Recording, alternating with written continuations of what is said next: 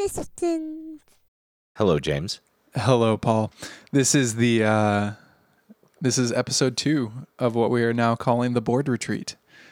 In a nutshell, we are spending this podcast, this episode, and many more to follow, designing a board game, entirely within the confines of this podcast. Does that sound right? Did I get everything? Yes. That's all the things. That's all the things. So what we have determined so far, this is the recap section. My notes do not tell me how much time I have for this section, but I'm going to plow ahead. Last episode, on episode 1, we introduced ourselves. We will recap that by saying that I am James.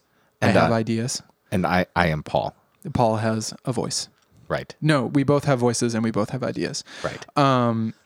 In episode 1, we discussed a lot of where we're coming from, which is very important because we are attempting to not make anything that we have made before.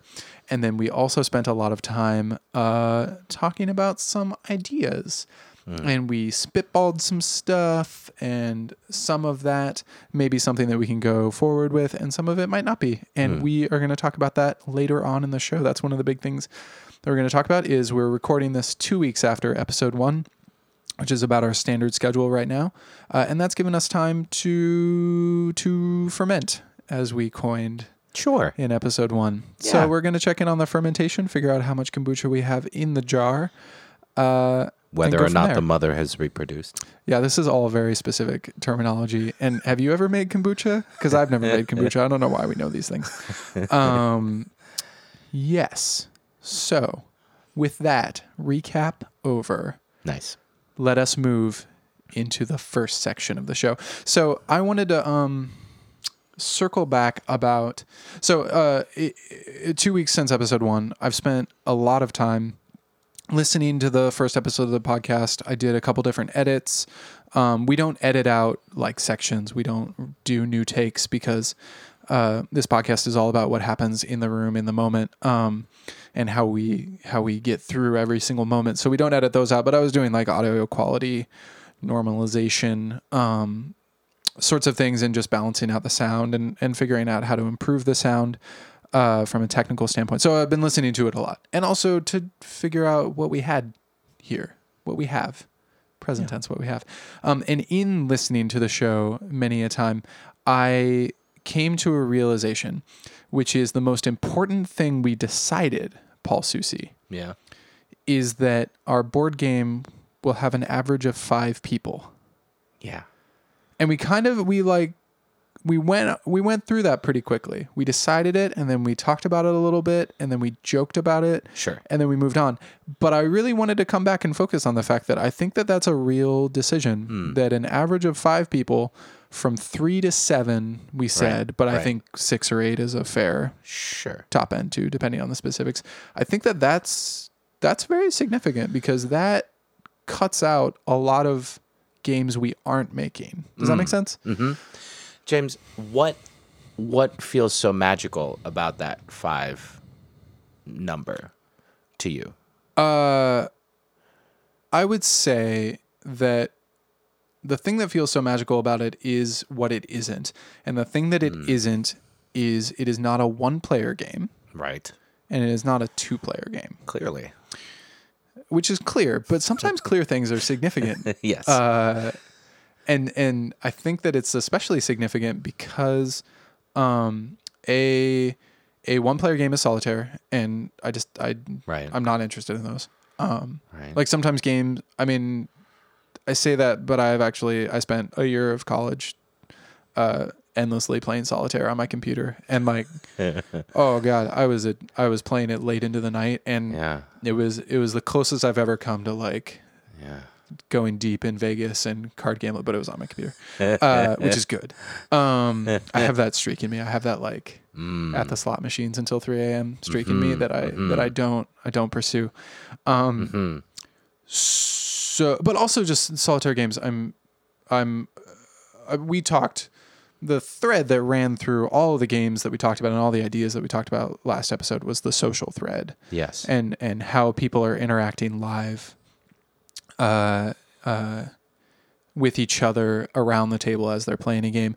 And that does not exist. By definition, that does not exist in a solitaire. Right. The whole point is that you're on your own with the cards.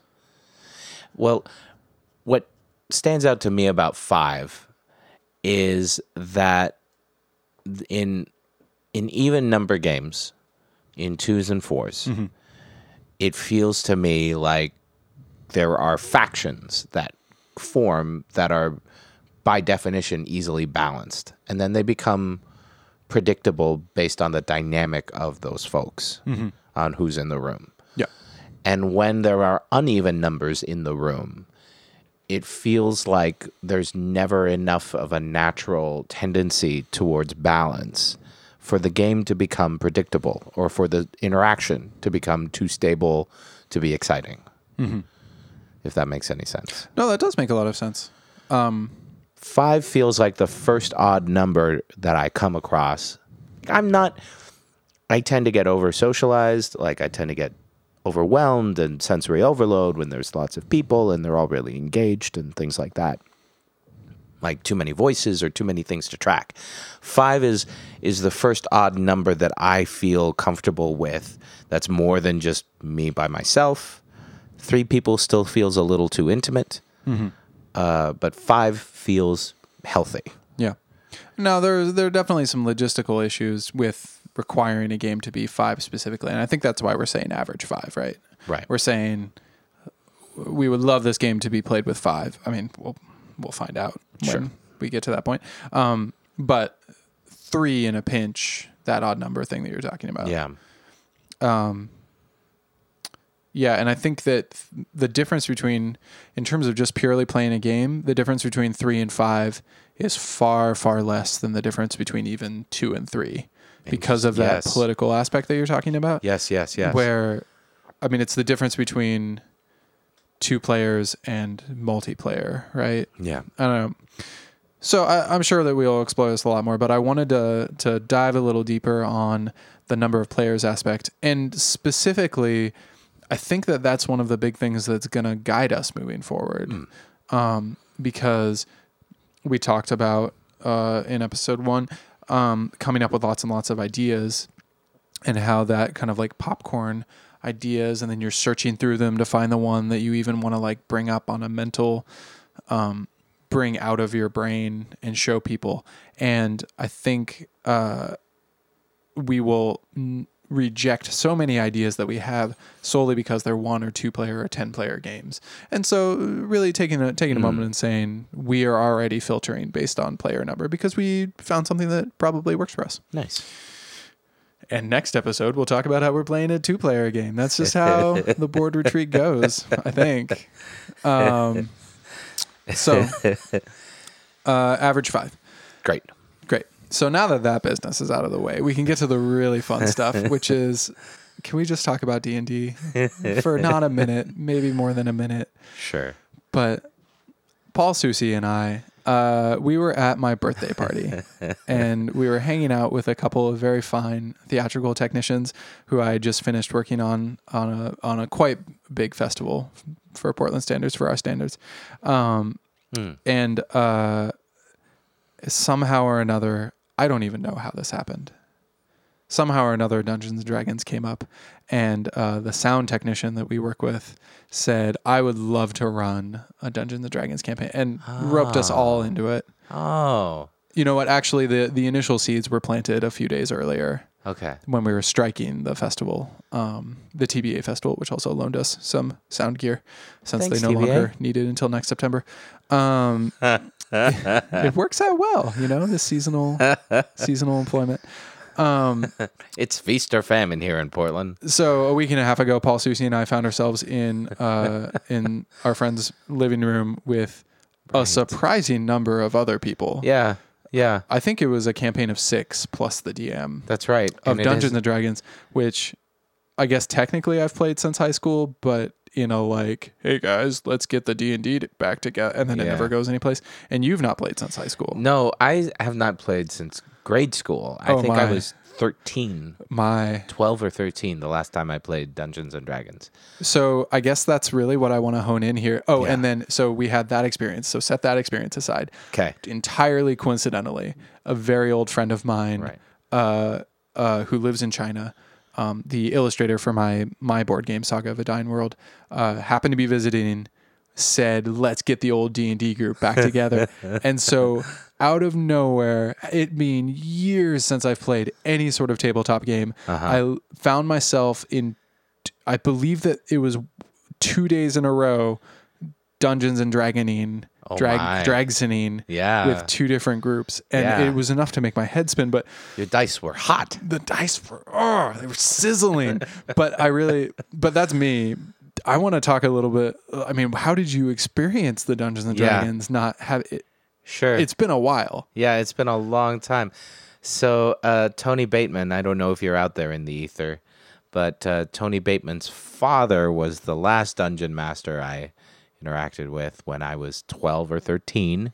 It was in his basement, and it was I was in the 5th grade or 6th grade. And my friends, some of them were hardcore D&D nerds, and some of them weren't. But we were all just about to embark on puberty and Dungeons and Dragons together, and it was intense. And I remember a moment of glory where I chose to sit in a bar in the world of the game. Right. I chose to sit with my back against a wall so I could watch the door, and the dungeon master said, he's the only guy who's going to survive. I'm going to tell you that right now. It doesn't matter what you're going to roll. Paul Susie. Yeah, and I felt so proud. I felt like I had cracked an essential thing about Dungeons and Dragons and adulting that...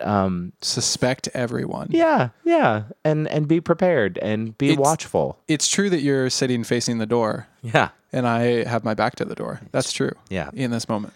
It's a habit I have now. And so to come back to Dungeons and Dragons after 20-some years, I feel really old saying that. No, don't worry about that. I went to, I went to Guardian Games and I bought the dice, die, as we say.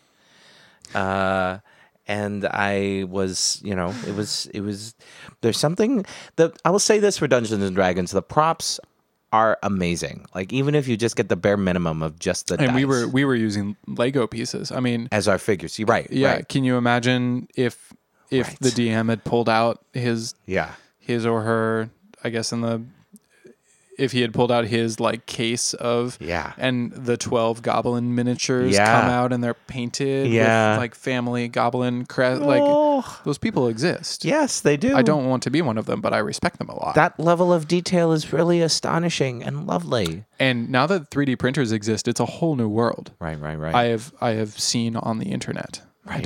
I've not experienced it firsthand.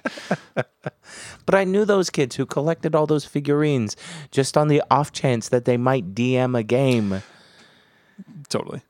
And that's beautiful. And so, but it felt nostalgic, and it felt familiar, and it felt completely and utterly foreign. Like, I'm not really sure if I need to roll now or if I need to roll after the thing.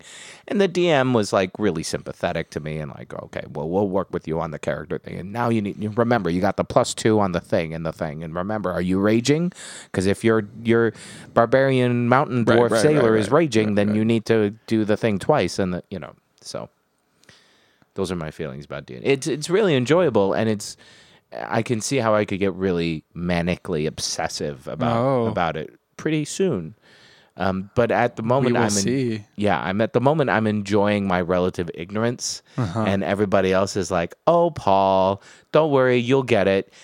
Just follow us into the thing. Oh, and remember to bring your magical great axe that tingles in your hands when enemies are near." And then I'm like, "Hey guys, I have to ask this. Every time someone crosses our path, hey guys, is my axe tingling right now? I can't adorable. Tell." Yeah, I know, right? I missed this. I missed the second session to go to a different D&D second session, which is fantastic, and also it's something else too. I feel like nothing has changed, and I think it's I think it's because, unlike you, I'm mixing my new person Dungeons and Dragons experience with old person we're literally taking the group that we had in high school and transporting them to my recording studio / Dungeons and Dragons basement den and like Skyping people who have moved away for jobs in, and they're rolling. Wow. They're like, yeah. So it's so familiar, except now there's alcohol, which is cool. But doesn't change the core dynamic, which is kind of amazing because I feel like it does change the dynamic in our group. Anyway, but I just find it very familiar, and I was struck by both of these campaigns, and not a slight against either of the DMs. This is just me. Both of them, I feel like I've come to realize how rich the storytelling engine of Dungeons and Dragons can be, because I feel like they're trying to make it less about the hitting things on the head with sharp objects and trying to, it's trying to be this gateway into this giant role-playing world of possibilities where any story is available to you and you can do any sort of world and you can go to a new world every day. And then in both quests we're hitting small goblinoid races on the head with sharp objects, and the farmer is coming into the inn and saying, we have a goblin problem. We're like, roll up that goblin problem for you. It's and I think part of the reason I'm reacting a little bit to it is that it's the familiarity and the tropes and the like. Yeah. It doesn't matter where we're going to go. We're going to start with the tavern. God damn it. Like you're in a tavern. You're going to be drinking in a tavern, and then there's going to be goblins, and you're going to hit them with repeatedly with sharp objects and cast spells. And like in both, we have, since I went through 2 first encounters, which is to say we created the party and then we go out on the adventure and then the first enemies show up. And in both of those, like everyone unleashed everything. You were raging and I was throwing spells around and someone else was doing a thing, and it's like you only get to do that one per day. Your spell slot. What about your spell slots? Said the sorcerer. It doesn't matter. We have to get through this. It's the first encounter, and it's like there's like 12 of these probably, but it's okay. We'll take a long rest. Like we'll just quit the adventure for anyway. So I feel like that was an interesting gaming experience that I think that we will maybe draw on, or maybe we'll run away from, or maybe we'll keep having fun with. I'm not sure. I'm not sure how it's going to play into things, but it's notable enough that I think it gets a section on the podcast. Yeah. Yeah. Well, it does seem, I do feel the pressure of, and this is both within the world of playing games, but also just being in the world in 2017, like storytelling, superhero movies and novels and science fiction and like all of the things, storytelling at this moment in time in our culture feels really built around a similar beat structure as how a Dungeons and Dragons game session evening is laid out. You're going to have more or less 2 big fights. You're going to have some character development in between them.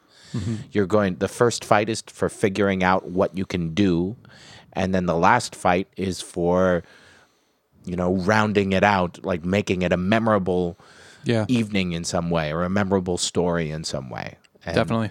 And down to like the way I visualize, or the way I imagine what the characters are doing on the little map that you draw out with a dry erase marker, or a Sharpie, as the case may be, is really close to like what's happening on that map is really close to what's happening on like an Avengers movie. How you're structuring out, this character needs to be over here so that you can see them as they're doing the glorious leap in which they die and through the flames, and they take out the big kingpin, and then so that you can make your self-sacrificing throw of the dice that will do the thing and make all the things better. Like there's I'm not articulating it well. I think that you've actually hit a really good nail on the head, because in high school, I would read fantasy novels and stuff like that, but the popular culture hadn't quite. Yeah. Like, we were in an age of horror sci-fi. Yeah. Like alien races were out there, but they dwelled in the dark corners of your spaceship and they wanted to tear you apart. Like, sure. And now, I mean, I think the most science fiction movie that I've seen recently was Guardians of the Galaxy or something, where they just like go through a bunch of portals and you're getting these glimpses of these amazing societies. Yeah. And you're saying, what about that planet? What's going on that planet? But then we have to go fight a giant squid alien monster.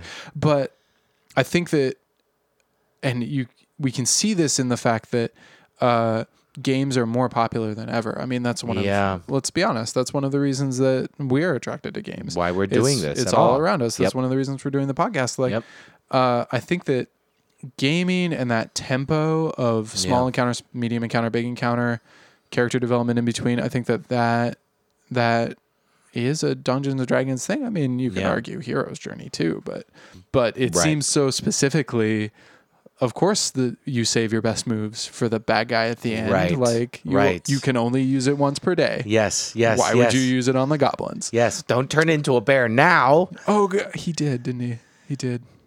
He did it just the right time, though. It was great. Okay. It was actually great. And yet, even after he turned into a bear, he couldn't roll to save his life. Like, literally save his life. Well, everybody's we're going down the rabbit hole. Yeah. I'm sure the D&D will come up. Clearly, it will come up a lot. Yeah. I wanted to just talk about one other game that I played recently before we get into like kind of the meat and potatoes of this episode. And that is Codenames, which is an incredibly popular and fun game. Yes. I love Codenames. It won Game of the Year a year ago, 2 years ago, or something like that. I didn't know that. Or not actually Game of the Year, Spieles des Jahres, because the Germans and board games. Yes. I'm really missing out. I've been to Germany 4 times, I think, mostly for work, and I have never played a single board game in Germany. I don't know what's wrong with me. Yeah. I've only been to Germany once. That's fine. But I went to the museum island. The museum island? Yeah, in Berlin. There's an island that's a museum island. It's all a bunch of museums. It's great. Okay. We'll have to go someday. Yeah.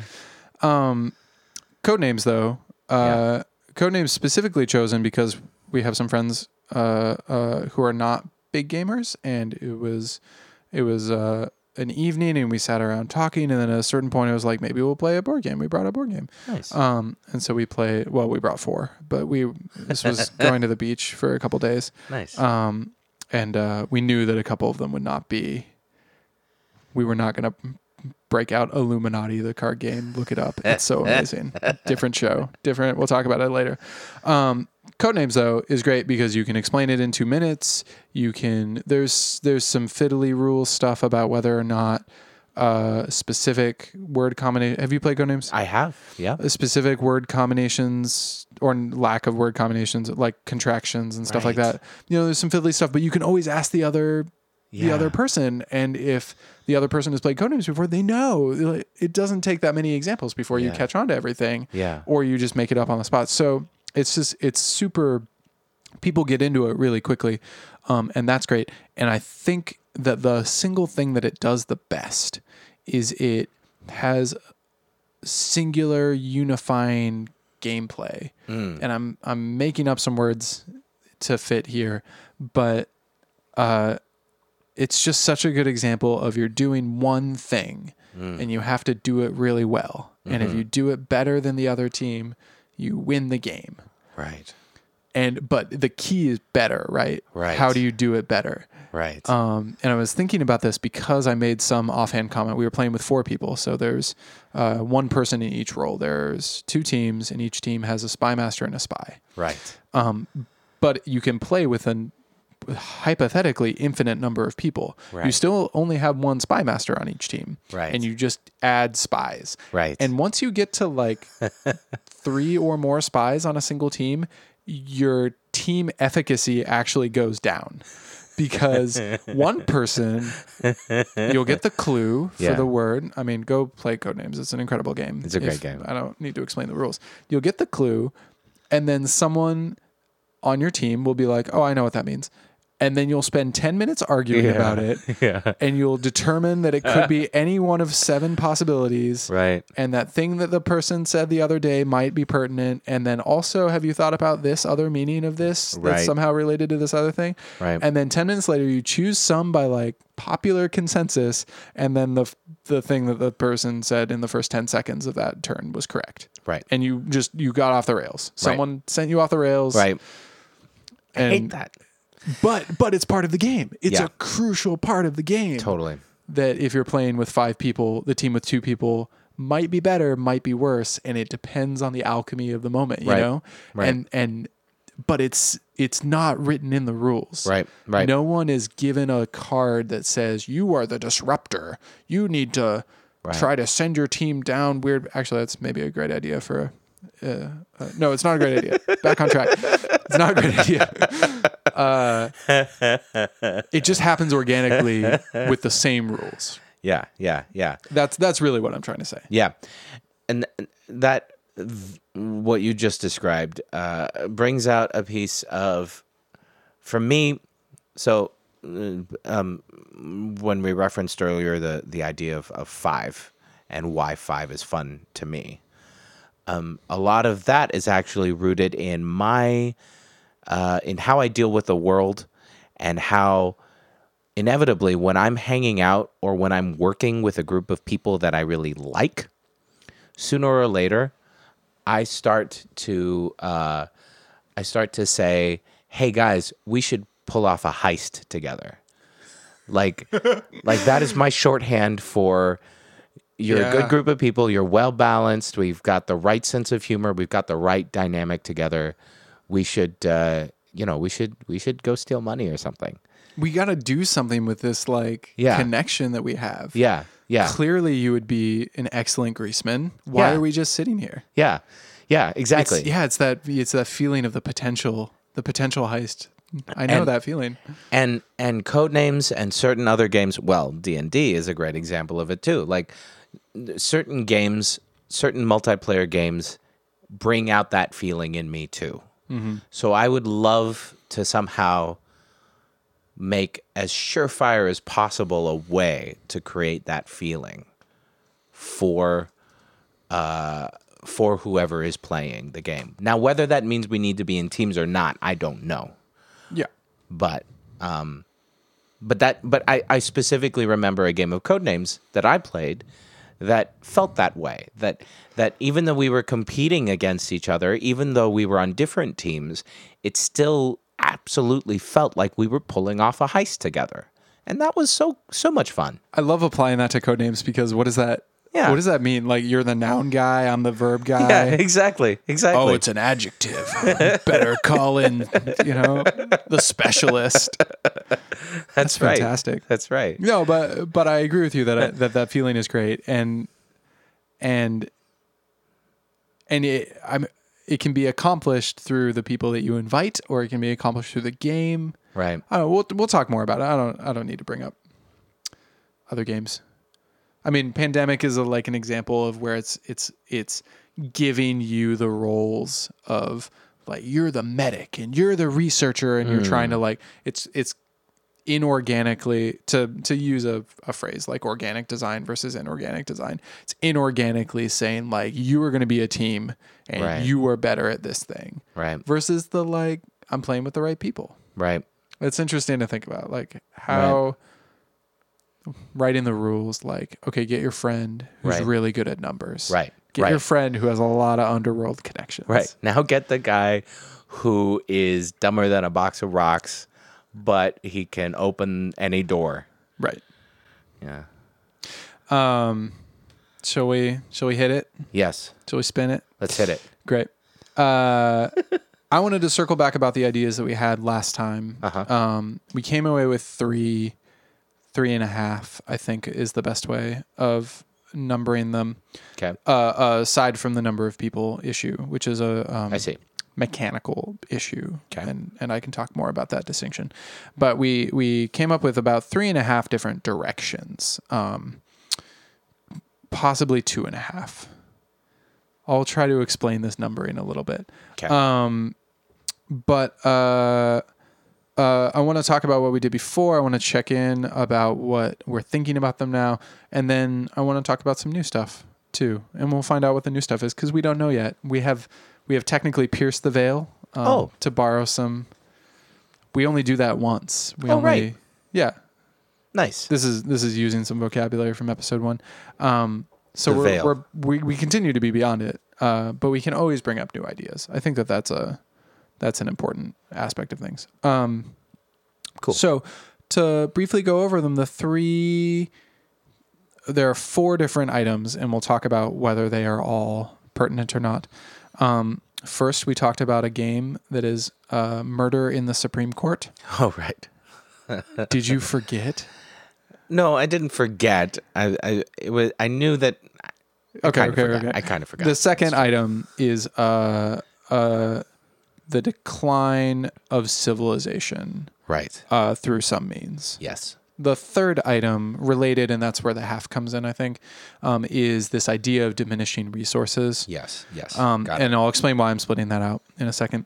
A second has passed. I'll explain it now. I'm splitting it out because while they were connected when we thought of them, when we were talking about them, it's possible that they're different things.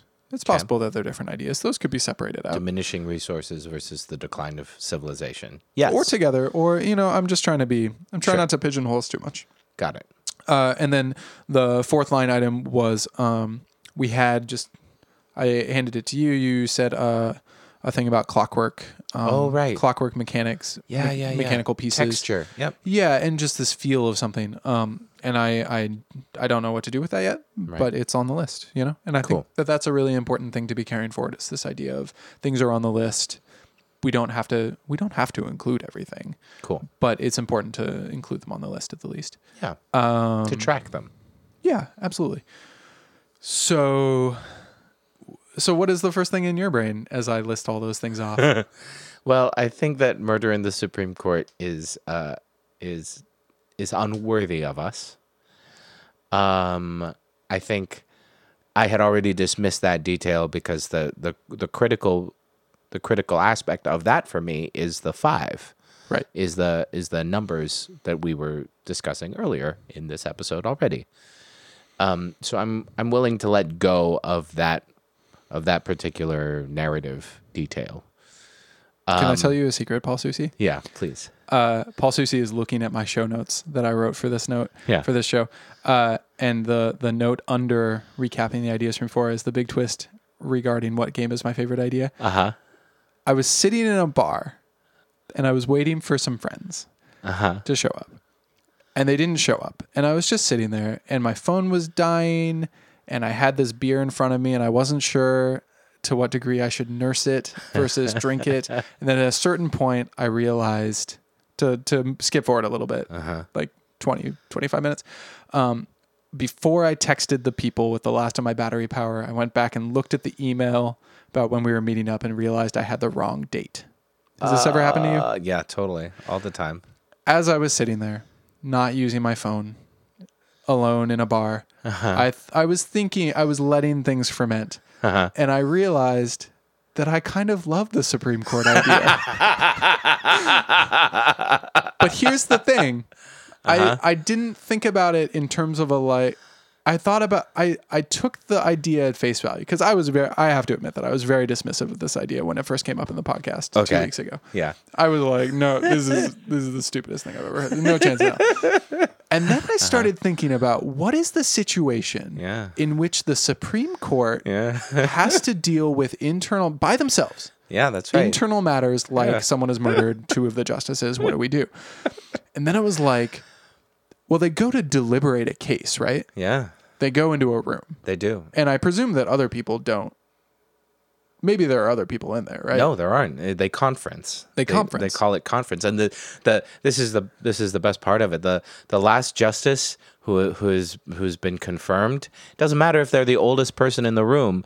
The most junior justice in terms of their term on the bench has to be in charge of opening and closing the door and getting coffee and getting water and like that's what's his name? That's Gorsuch right now. That's Gorsuch. That's Neil fucking Gorsuch right now. Yeah. Good. If at least we can have that. Yeah. Hi, totally. we're in Portland, Oregon. We're a liberal bastion. That's right. Progressive, goddammit. Yeah. So then I was thinking, so I had this image in my head, and I'm pleased as punch without doing any research whatsoever to find it vindicated that people are. And then I was like, I assume that room is quite protected, as any room in which 9 Supreme Court justices gather on a semi-regular basis. Sure, protected. Sure, let's just assume it's privileged. Yes. No. Let's assume that it is armored. Okay.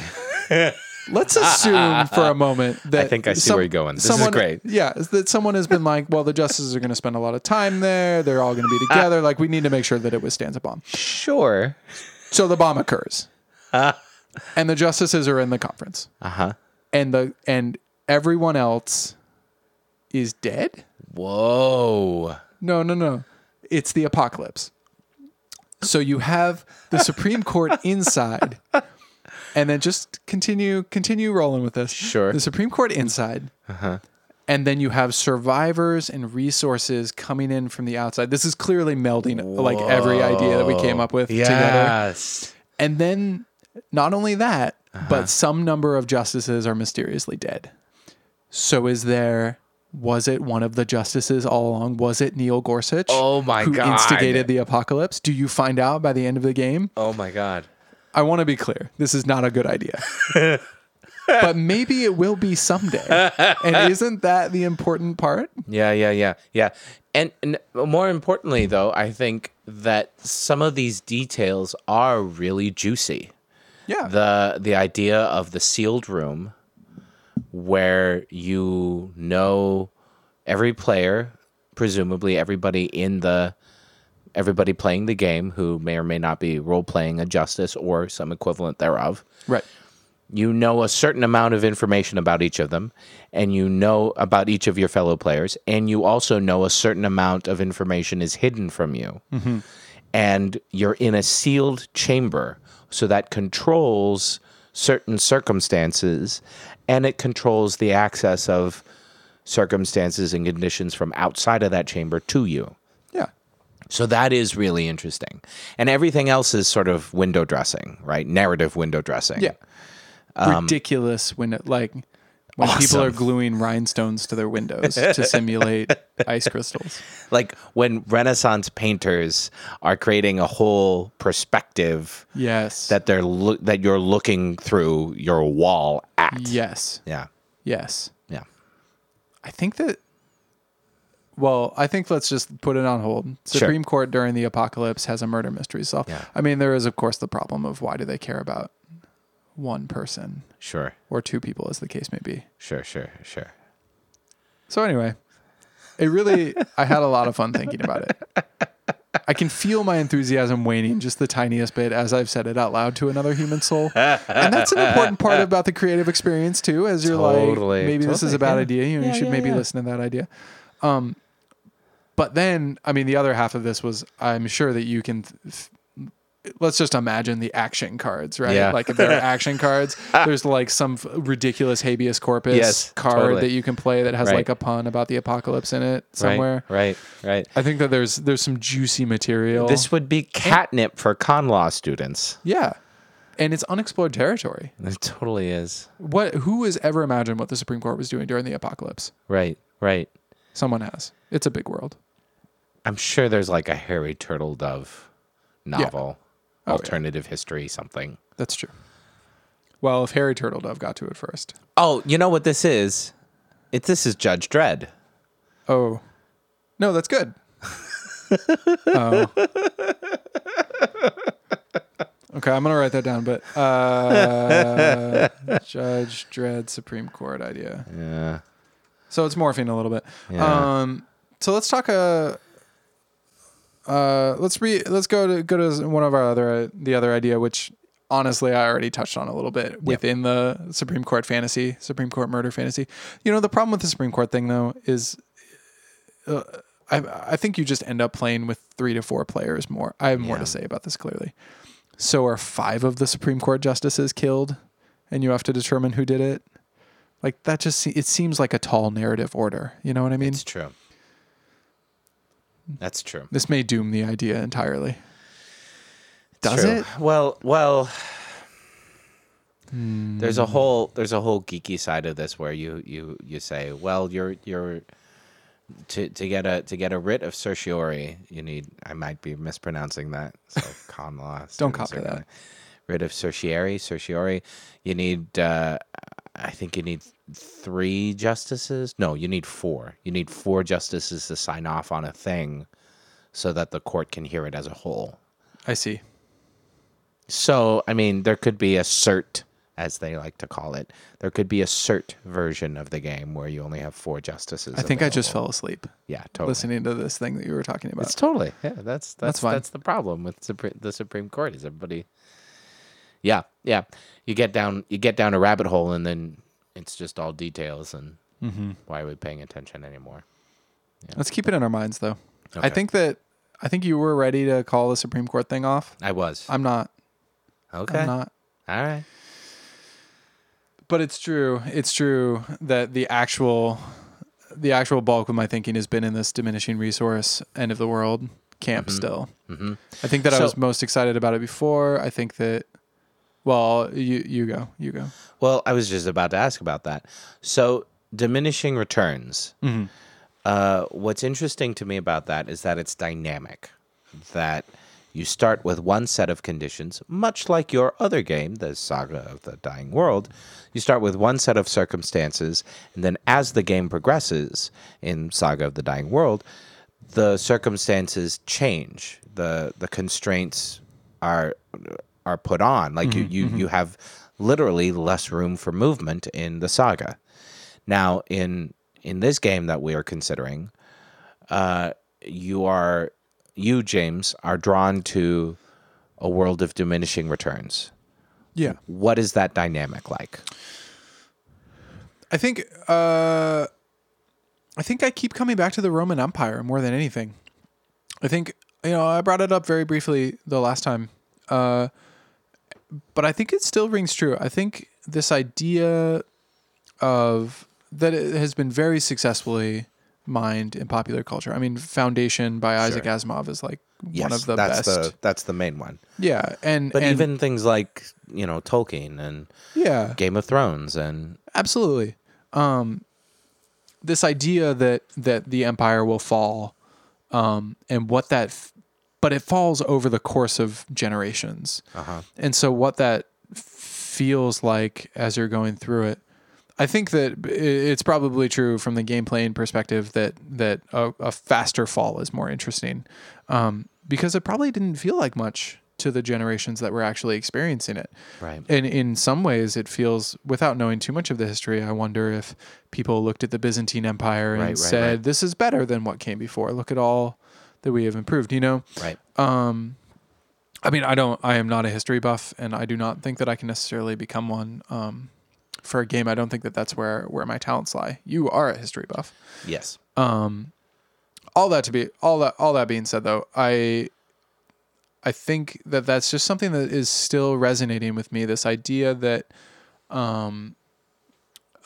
you look at the world and you're kind of, it's magnificent.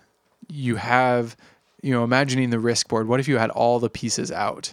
But every turn you had to take away 10 of your pieces, Right. I mean, that's a terrible game. That's not a fun game because you just keep all the ones in Australia. Yeah. I don't know, you either go to Australia or South America and you just sort of fort up. Yeah. But not making that game, but just feeling that pressure. I guess I want to pressurize people. Sure. For better or for worse. Sure. I don't know if it's a good idea or not. To do that to people, like, just thinking about the dynamics of the table, but I think it's an interesting. This is idea. So I am a Greek and Roman buff. It's true. Gibbon's Decline and Fall of the Roman Empire is a hugely influential text for me, as is Plutarch's Lives of the Noble Greeks and Romans. And one thing that sticks out to me from all of that stuff is that whether they were right or not, the Romans especially, but also the Greeks, sort of had this fetish about thinking that things now, in their moment, in their day-to-day life right now, are worse than they were when their grandparents were around. Oh, interesting. And when their great-grandparents, and so on and so forth, all the way back to the Golden Age, which was always this hazy thing. But that's when heroes and gods walked the earth. And when things were invented and men were men and shit was real. And like you won a war and the war stayed won. But now, in our dreary, dark days of AD 19 or AD 48 or AD 472 or whatever, the common thread through all the literature is we're doomed right now. Right. And we're about to be, it's going to be even worse for my children, you know. And so the from a historical scholarship point of view, like the question is, was it a self-fulfilling prophecy all along? Like, right. From a systems point of view, it's really interesting to watch innovation upon innovation upon innovation of technology and military tactics and infrastructure and economics. Like they basically invented all of these things that we, take for granted, and it none of that slowed down any of that feeling of diminishing circumstances, diminishing resources. So I think that that's really interesting. And I think it's interesting for me, having loved science fiction my whole life and dwelling in that, and also just being an American citizen at the turn of the 21st century. I was young for the millennium, but still, I mean, 'cause we are such the opposite. We are such the opposite. I assume that we will expand forever. Right. I have that in me. Yeah. But it's the American dream is built on endless expansion. Yeah. And the Roman dream was built on we have to circle the wagons because there's no more. That's interesting. We know that if we expand any more, we will get clobbered. Mm-hmm. So that's a really interesting reversal of and I think civilization. That's why it's attractive. Like, but again, I think the crucial question is whether it's attractive just because I am feeling a certain way in this moment, or whether it's attractive because it's an important thing for us to feel in this moment. Sure. And I think that that's a good question to ask about creativity, or you don't ask it and you just make the thing and maybe it works and maybe it doesn't. Yeah. But I think since we're doing this podcast in part to kind of slow down and say, is this the right thing to be making in this moment? I think personally, totally. I really do wonder whether we can hone in on something just by talking it through, that we feel like is beyond us. You know, that's. It feels like that is the purpose of art and the purpose of creativity, and I absolutely think that a board game is creative and art. Yeah, and storytelling. Yeah. Yeah. At its best. Obviously it can be bad. Obviously art can be bad. Obviously theater can be bad. Movies can be bad. But they can all be better than that too. Right. And I think that is crucial to know and to believe and to reach for. Right. So I think I think it attracts me more to hone in on this idea of something that feels important to me in this moment, because I think that it will be important to other people in this moment. Agreed. I this to me, this feels like the piercing of the veil. This exchange right now of how we are stumbling on the idea of how being an artist and being alive at this moment in time in this culture is about, and being a grown-up is about negotiating that knife's edge between, is there endless possibility, or is this about an endless diminishing until death. And just has this been our time? Right. And are we now witnessing someone else, the beginning of someone else's time? Right. Which is absolutely fair Right. and totally possible. And we don't deserve anything. Right. Right. Well, and I would even challenge that. Like, we don't. It's a very culture-centric, well, Eurocentric thing to say, well, this was the Roman age and this was the Greek age. Right. This was the British age. This is the American age. Like, because everyone was doing something at that same time. Yeah. It, like, all the golden ages actually overlap, or, there's not. So. And people in China were printing things. Exactly. And shooting off rockets. Exactly. So it's about whose narrative is in control. And when your narrative is waning, then you say, well, this is the decline and fall period. And right. And maybe that's what the game is. Like, do we call it a decline and fall, or do we call it the rise of? Let me put you on hold, because that is exactly the right thing to say in that moment. That is the right question to ask, because there was literally a week where I thought I would spend this episode convincing you to do a wacky game about the Supreme Court. But then, and I think that probably would have declined on its own over time. But there was a precipitating event where a couple days ago, maybe today, maybe yesterday, I can't remember, the New York Times did a roundup of information about climate change and right. Okay. So you immediately see where this is going, but it was a quicko thing that just listed like myths. They're challenging the myths of the Trump crowd and so on and so forth. I know a lot about climate change. I do not know a lot about Greco-Roman history. Excuse me. I ran for a little while a blog about climate change when I was in college. Cool. I wrote an op-ed for the Oregonian about it. Like, it was, yeah.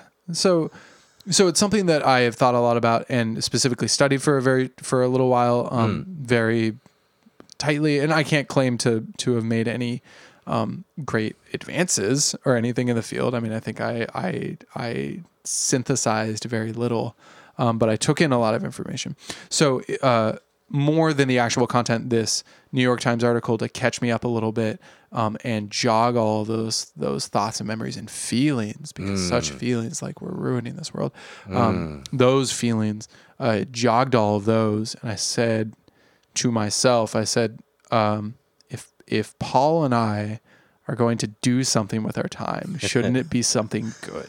Yeah. Yeah. And then that spawned this whole conversation that I wanted to have with you about, like, ethics and creation and arts and morality. And I think that that's something that we should put off for later.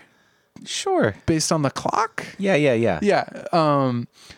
Because I think it's big, and I think it's something that I still want to stew about a little bit, which is, it's the basic question of, do we make something about like the first game that I made, that was published, the only game that I've made that was published, is all about people hurting each other, right? Like they're warring with each other over this resource, this planet. Saga of the Dying World. It is a saga of a dying world. There's some violence implied in the title itself. Yeah. And that's fine. Yeah. That is what it is. Yeah. But I feel funny about it. I feel weird about it.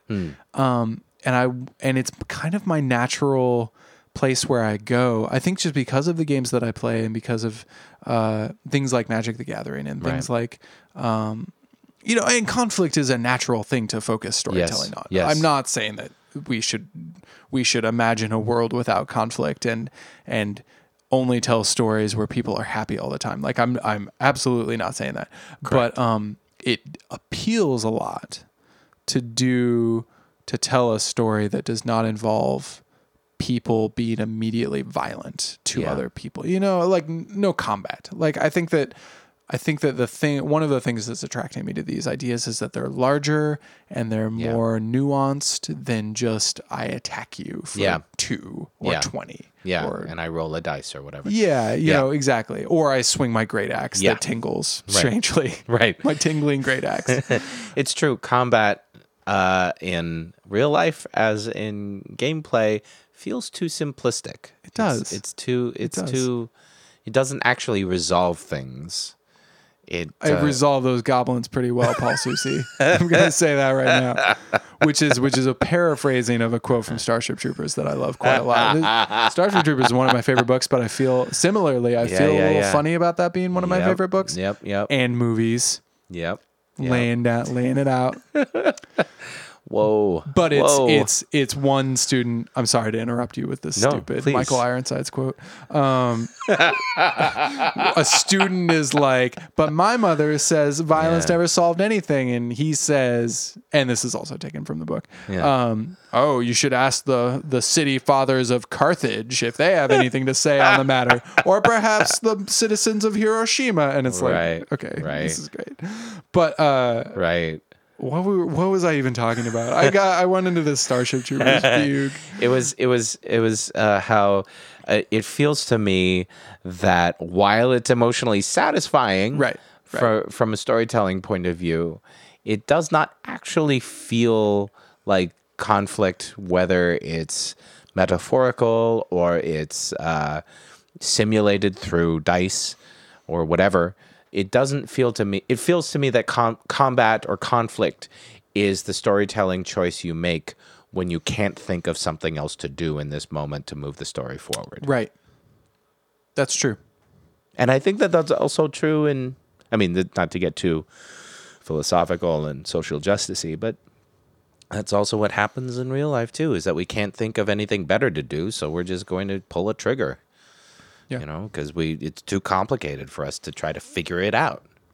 This is far too deep, but I'm still thinking about Starship Troopers in my head. It's hard not to. But one of the things that strikes me about the novel, not the movie. The movie is its own beast. Yeah, and it is really Paul Verhoeven. I've never said his name out loud, so excuse me. Yeah. Paul Verhoeven's own particular beef with like the idea of propaganda, but the book. I mean, really, what the book is about is how soldiers fit into larger political realms of justified force. Right. Yep. It asks the question of, what role does war play in a larger society? And the answer is, it is a tool to accomplish political means. Right. And I think Starship Troopers features very powerful technology, and it was written in the 50s, I believe, which was obviously a time of nuclear weapons already being invented. But a lot of it comes out of Heinlein's time in the Navy, I think, which I also believe was relatively peaceful. I believe that a lot of it was. I don't know that. Like he was in World War II, but no, he was in World War II, but I don't. Okay. I'll look it up. I'm making something up at this point. I don't remember anything, but I know that a big influencer of him to write Starship Troopers was the camaraderie that he had with his fellow sailors. So there's a lot of that like military bonding stuff in there. Esprit de corps. Sure. Right? Yeah. But that said, I think because some of it is based on that, it does not have that same, the stakes are not what they feel like they are today. Right. Which is a weird thing to say about World War II. Right. Because it's obviously it was an unfathomably huge conflict. Right. And yet I feel like today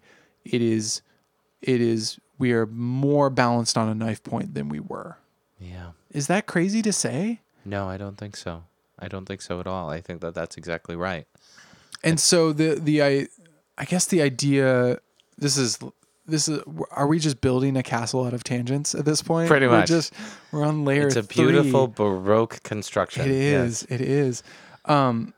So I feel like that's interesting to imagine. And I think that a lot of games do this is, and I find it fun to think about, where you go to your turn and you have 3 different options, and one is diplomacy and one is trade and one is war, and then you can pick any one of them and they're immediately resolved. And war is just like another thing that you can do. Right. And it seems like such a strange concept, because to me, war is something irrevocable. Right. Totally. Which I think is also true. Totally. Yeah. I think it's also true. Yeah. Yeah. Well, it is what the kids would call to normalize war, is to put it on the same level as trade and diplomacy. But the Greeks, Homer would say that war is a thing that focuses, that diminishes everything. Like everything, nothing else is on the table anymore, but you and Hector, or you and whoever you're fighting, and everything else is right. It kind of doesn't matter why anymore. Like, so I think we've lost, in our experience of war in this time, we don't have that kind of intense focus, which is a whole other thing. Yeah. So I don't know how this influences what game we're going to make in this moment, but But that was a fun trip to take with you. Yeah, that was great. I think all of this is to say, I think that I am still on the decline of civilization, diminishing resources path. Sure. But let's find out what other paths there are. Yeah. I'm ignoring to go all the way back to the beginning of this segment. Uh-huh. There was the 4th line item, which was the clockwork. And I'm setting that aside because it's not that it's smaller, but it's that it's later. Sure. Does that make sense? Totally. It's not an initial condition. It's a later on. Sure. Can we incorporate this idea that I think is a very nice idea? Yeah. So I'm setting that aside. So we've talked at great length about then we're kind of left with 2 core ideas, the Supreme Court and the diminishing resources. Yeah. Decline of civilization. What else? No, really, just what else? Like what you are opening a homeless shelter right now. Is there anything there? It's true. Or is that not good? Ooh. Or yeah, I am about putting to... you on the spot. You are immediately. Oh, geez. Yes. It's true. I do think a lot about, like, in my day-to-day life, when I'm thinking about this podcast, I do think a lot about, like, is this a good game condition when I'm trying to figure out how to cross the Willamette River when 3 bridges are somehow out of commission? It's incredible. And it's ridiculous how it's impossible to, but like, yes, no, I think, I am really activated by, climate change, by you mentioning climate change, and by you mentioning the literature around climate change. And I just see as I'm sort of internally taking an inventory, I'm seeing in my life all of these different ways in which I experience diminishing circumstances, whether it's my bank account, or it's like trying to rectify corrupted data entry in my shelter, or it's trying to get my agency to commit to a specific location for the shelter, et cetera, et cetera, et cetera. Mm-hmm. So I think that's really rich. I'm circling back to, is it a question of the rise of a thing, or the question of the decline and fall of the thing? Mm-hmm. And maybe the primary condition is that we as a game get to determine, like when you play the game, at some point you get to determine, is this a rise of, or is this a decline and fall? That's super interesting. Yeah. And it's not determined at the beginning of the game. It's determined in the course of the game. That's interesting, because one of the things that I knew that I wanted to bring up later on when we started talking more about structure was this idea of early game, mid game, and late game. Yeah. Which I think is a I mean, we were talking about this already, like hero's journey sort of things. Yeah. D&D games, blockbusters. Chess. Yeah, they all have Magic the Gathering, the true greatest game. No, oh god, oh god. I've Clue. I've asterisked my experience with Magic, my ongoing addiction with Magic the Gathering for another podcast episode, because this is a deep dive where I'd like come clean with the world about how. It's time, James. I can't. Time. No, it's not time. It's not time.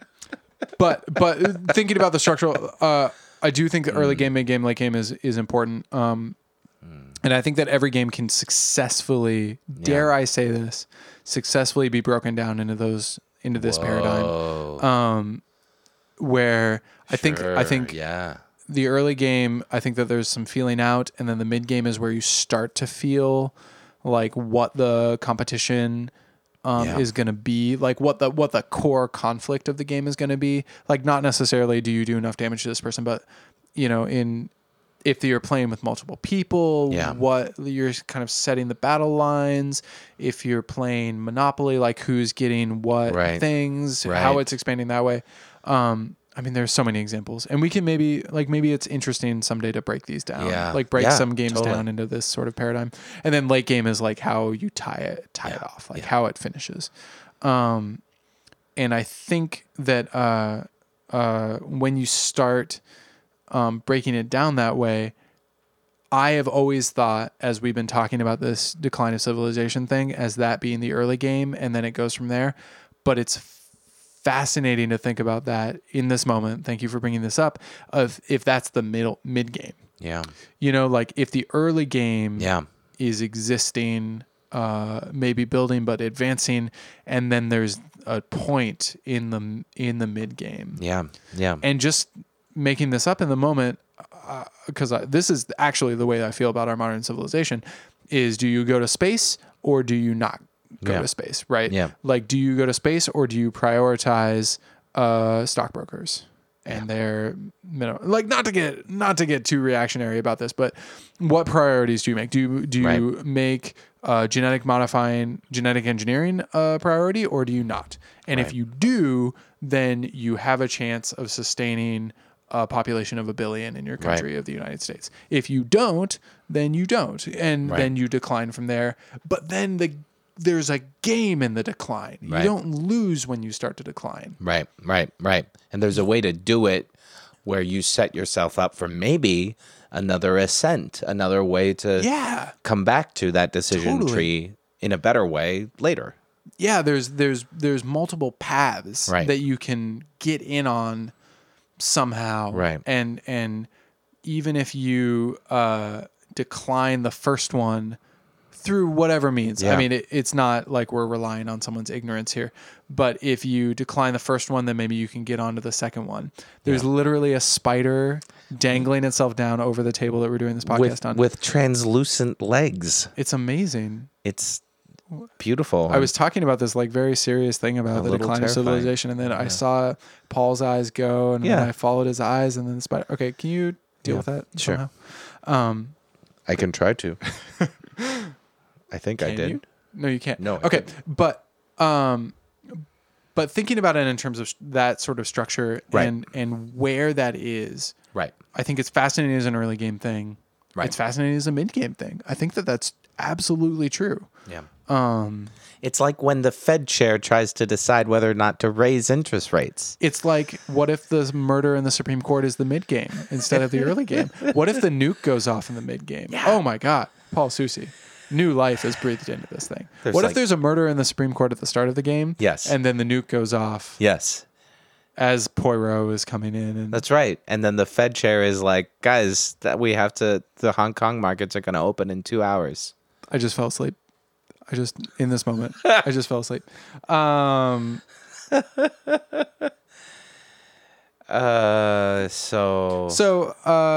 think, yeah, that's true. In terms of committing to an idea, because at some point we need to do that. Okay. I think we should commit to an idea next time. Next episode. It's true that I wanted to come away with some additional ideas. I see. To introduce into the mix, because otherwise I feel like we're going to go with the decline of civilization, and that might be the right decision, but I don't want to make that decision yet. Well, now that I know that we want to commit to an idea next episode. Yeah. I have a strong suspicion that we're both going to come into next episode with like baskets of ideas. That's probably true. I think that's a good reading of the situation, actually. Can I throw out one that I've been thinking about? and then I'll toss it back to you. So Okay. just get ready for that. Got it. I read a book a little while ago, and I don't remember the title, but it was about what it really was a very pessimistic look at space travel, but a pessimistic look where things actually get done.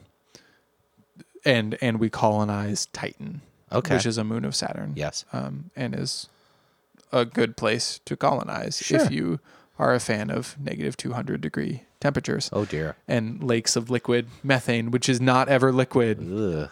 on Earth because it's too warm. Right. But it does have a lot of benefits, including the fact that you can like scoop methane out of the lake and then burn it for heat. Yeah. Like you do. Just go on down to the Yeah. lake and pick us up some fossil fuels. Sure. Not literally fossil fuels, probably.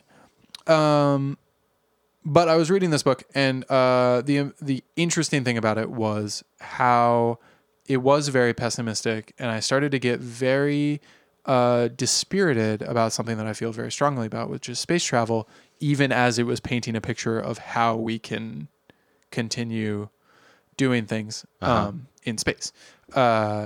And so that I think is an interesting germ of something without totally just taking that book idea, but that idea of like, let's make an actual game where we like assume that rockets are what rockets are and that we don't discover anything new, but that we also have to go to space, Okay. you know?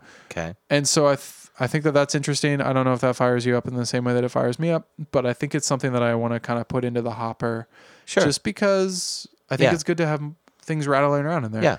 It reminds me of the Red Mars, Green Mars, Blue Mars trilogy. Right. Actually, that is a good example of a book that I have started to read, Red Mars, twice. The second time I made it almost the whole way through it, and then I still put it down and was like, I hate all these people. I just hate them all. Yeah. But yes, you were right on about the pessimistic, Yeah. still accomplishing vibe, because it's the same vibe. Yeah. Where it's like, we did this thing, everything is still terrible. Why Yeah. are humans so terrible? Yeah. Then I want to just drink a scotch. Yeah. Yeah. It took me a long time to get through that trilogy too. Yeah.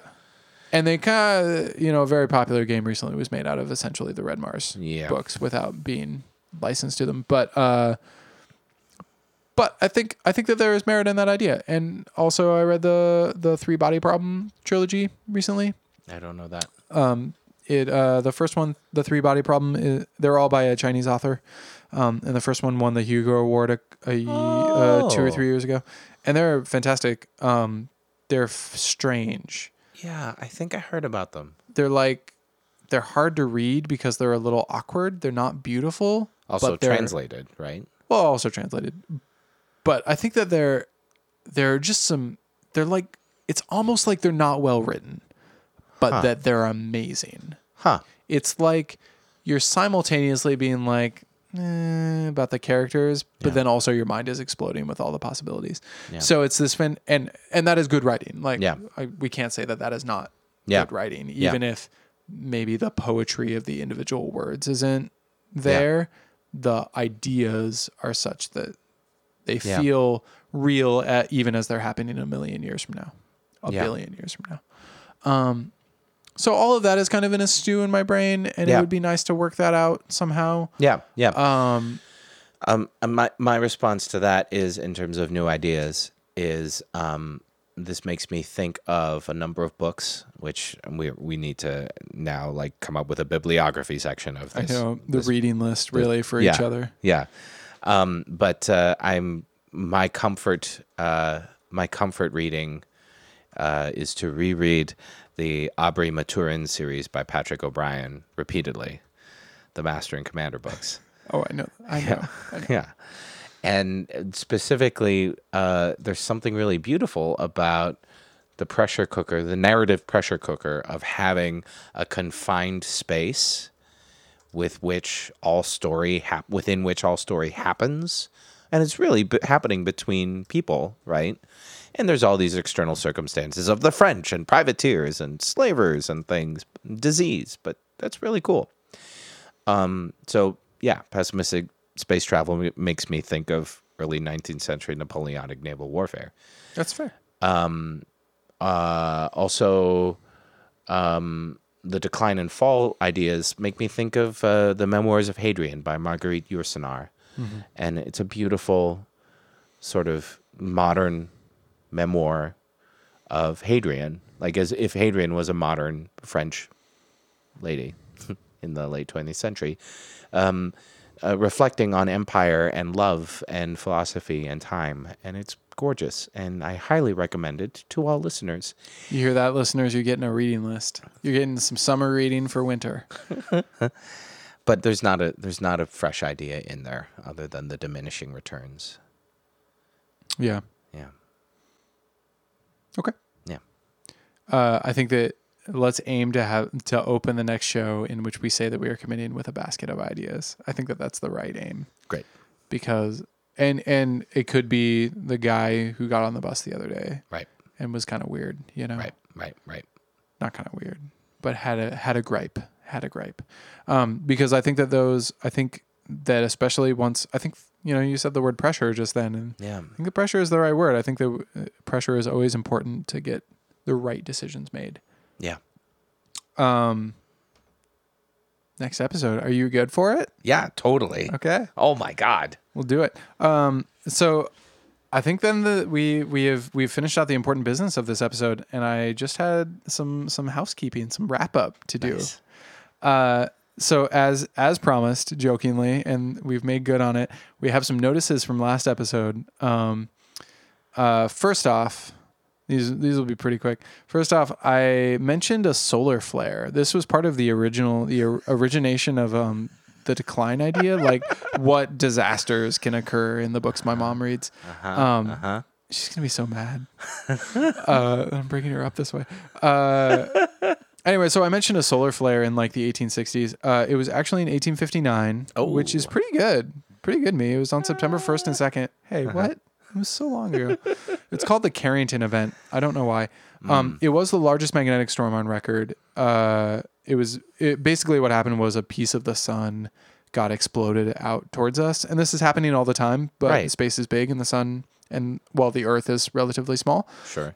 So usually they just don't hit us. Right.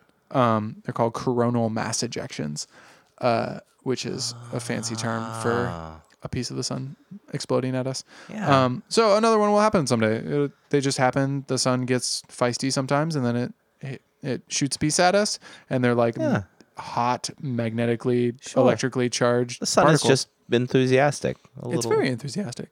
That's why we're warm during the day, although not, these days. Second, I did, in fact, look up the number of Star Wars Monopoly variants. It was pretty easy. There's a Monopoly wiki. There are 6, which was the number that we theorized. There was one. Yeah. Oh, no. We said one per movie, and there are 7 movies now. There are possibly 8 movies. There's 8 movies now, isn't there? Yeah. So I guess it's true. Wow, that's funny. I'm only now in this moment realizing that I was just thinking 6 the whole time, which is funny because I've seen the 2 new ones, so to speak, like 4 times each. Yeah. Anyway, so anyway, there are 6, but that's counting a fictional Star Wars Monopoly game played in an episode of The Simpsons. So the number of published Star Wars Monopoly versions are 5. And definitely the list includes like the original saga. Wow. Monopoly. So like the prequel saga, they're like lumping movies together to get the right number of properties. Wow. So if anybody had any bets, a lot of people are losing money now. So much money. Third was kind of a checking us sort of a thing. We've been talking about this decline idea, and I said something about like most games build up. Not very many games to plenish. And I stand by that statement, but it's worth noting that we brought up the Battlestar Galactica game twice prior to that. Can you tell I've been listening? I've been editing the episodes. And the Battlestar Galactica game is all about diminishing resources. You have these like interesting. You have these dials that are like your crew and your fuel and your blah, and they only ever tick down, I think. I feel like that was like stress because they were constantly ticking down. If they ever went to zero, you were like, oh God, the fleet is gone. So, that's just an important thing to acknowledge is that game exists and we've both played it. Have you played it? I think so. I have vague memories of it. We should play it. I haven't. I think I've played a Goodwill version of it, and like there was missing Goodwill version of it. Yeah, I went to the Goodwill. It was at a shelter that I was running, and we purchased games for the shelter, and one of the games was Battlestar Galactica, and I tried to play it with a bunch of my guests at the shelter, and then we realized we were missing a bunch of pieces. Jeez, that's rough. Yeah, that game is rough without missing pieces. Yeah. So anyway, that's an experience. Yeah. And I wish I had been quick enough to bring that up, but clearly I think that we are thinking about that, and I think it probably informs where we're going. Yeah. Fourth, I did not reread On Writing by Stephen King to determine whether I was correct in thinking that the general wisdom on creativity being a constant practice comes from there, but I would like to note that it's a pretty good book. That's all I have to say about that. Nice. Let's talk about sponsors really quick. Thanks. Do we have sponsors? We do. We have the same sponsors that we did last time, which was BodyBox for some sound gear. Nice. Also, PICA, the Portland Institute for Contemporary Arts. Nice. Gave us some mic stands on permanent loan. Oh, that's very kind. They don't know that they're on permanent loan. Well, but they have a lot of them. And sure. they don't need these two. So let's say permanent. Yeah. Semi-permanent. And then, no, I gave Charlie's mic stand back, so sorry, Charlie. Yeah, thanks to my basement for being filled with stuff. What have we been drinking tonight? We've been drinking La Croix. La Croix. And I switched over to gin because I think it makes me feistier. I see. And you have been... I did. I started with Buchanan Scotch, and then you got me for my birthday. Thank you. You're welcome. And then I did a bullet bourbon. These are all good things. All neat. Someday when we really ramp this podcast up and we're making billions for every episode, we can like have the bottle of scotch that we found to match the particular. Yeah, that's the master plan right there. It is. That's the actual plan. That's how we know we're not declining and falling. There you go. But we're rising. Actually, that might be the sign that we're declining. We renamed the podcast. I wasn't sure whether to bring this up or not. There's another podcast called The Board Meeting. So I'm sure it's a fine podcast. Yeah, I think it's great. So we're calling this The Board Retreat. Nice. Why didn't we Google this before? I don't know. Why don't we Google anything before? It's a stream of conscious podcast. Yeah. The Board Retreat, though, Google's clear. It's in the clear. And honestly, I think that all creativity needs challenges. Yeah. And I think that when you challenge yourself, when you challenge your initial hits on things, as we intend to do, I think that you arrive at something better if you arrive at something different. And I think the Board Retreat is a better descriptor of what we're doing right now. Because we're not just meeting. No. We are retreating. We're advancing towards the rear. It's a tactical withdrawal. Yeah. So yeah, and I'm happy about that, and I'm glad that we caught it on episode 2 instead of episode 200. Yeah, that's right. Yeah. But that said, I would like to ask you, Paul Susie, whether this has been a good board retreat. Yeah, I think so. I think it's been really exciting to me, not to beat a dead horse, but it's been really exciting to me to glimpse the possibilities of like how this structure of we're going to make a game in a podcast is actually, spoiler alert, a really great tool for examining a worthwhile life. Yeah. And we're discussing that in real time, and we're focused on building a game, but it feels like I feel like I have a much clearer sense of the possibilities of greater insight on the rest of the aspects of my fucked up life that can emerge organically from discovering what this game is. Totally. Yeah. I think that that's a good thing to hold on to, because I feel like right now it's not that we're shooting the shit, so to speak.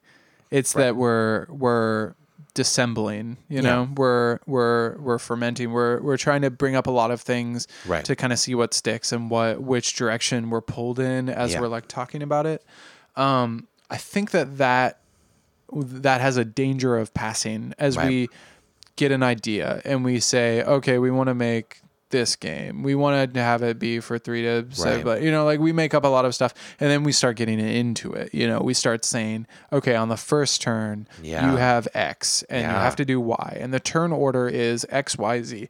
And like, there's just all these like nitty gritty mechanical things, that we have to figure out on this podcast. Yeah. And I think that we need to keep this perspective of, are we doing what we want to be doing with each decision, with each discussion? I think we need to hold true to that because it's very, I know that one of the things that attracts me about designing games is that it's a puzzle. You're constantly making up puzzles for yourself to solve.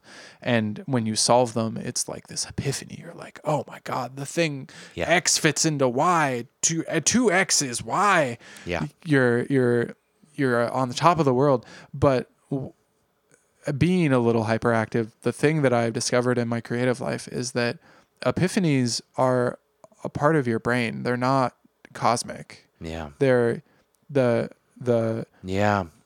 epiphanies do not lead anywhere. They're just a kick to move forward.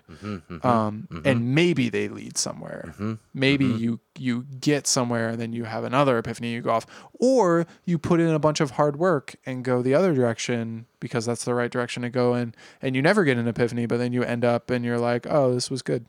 Right. You know, end of story.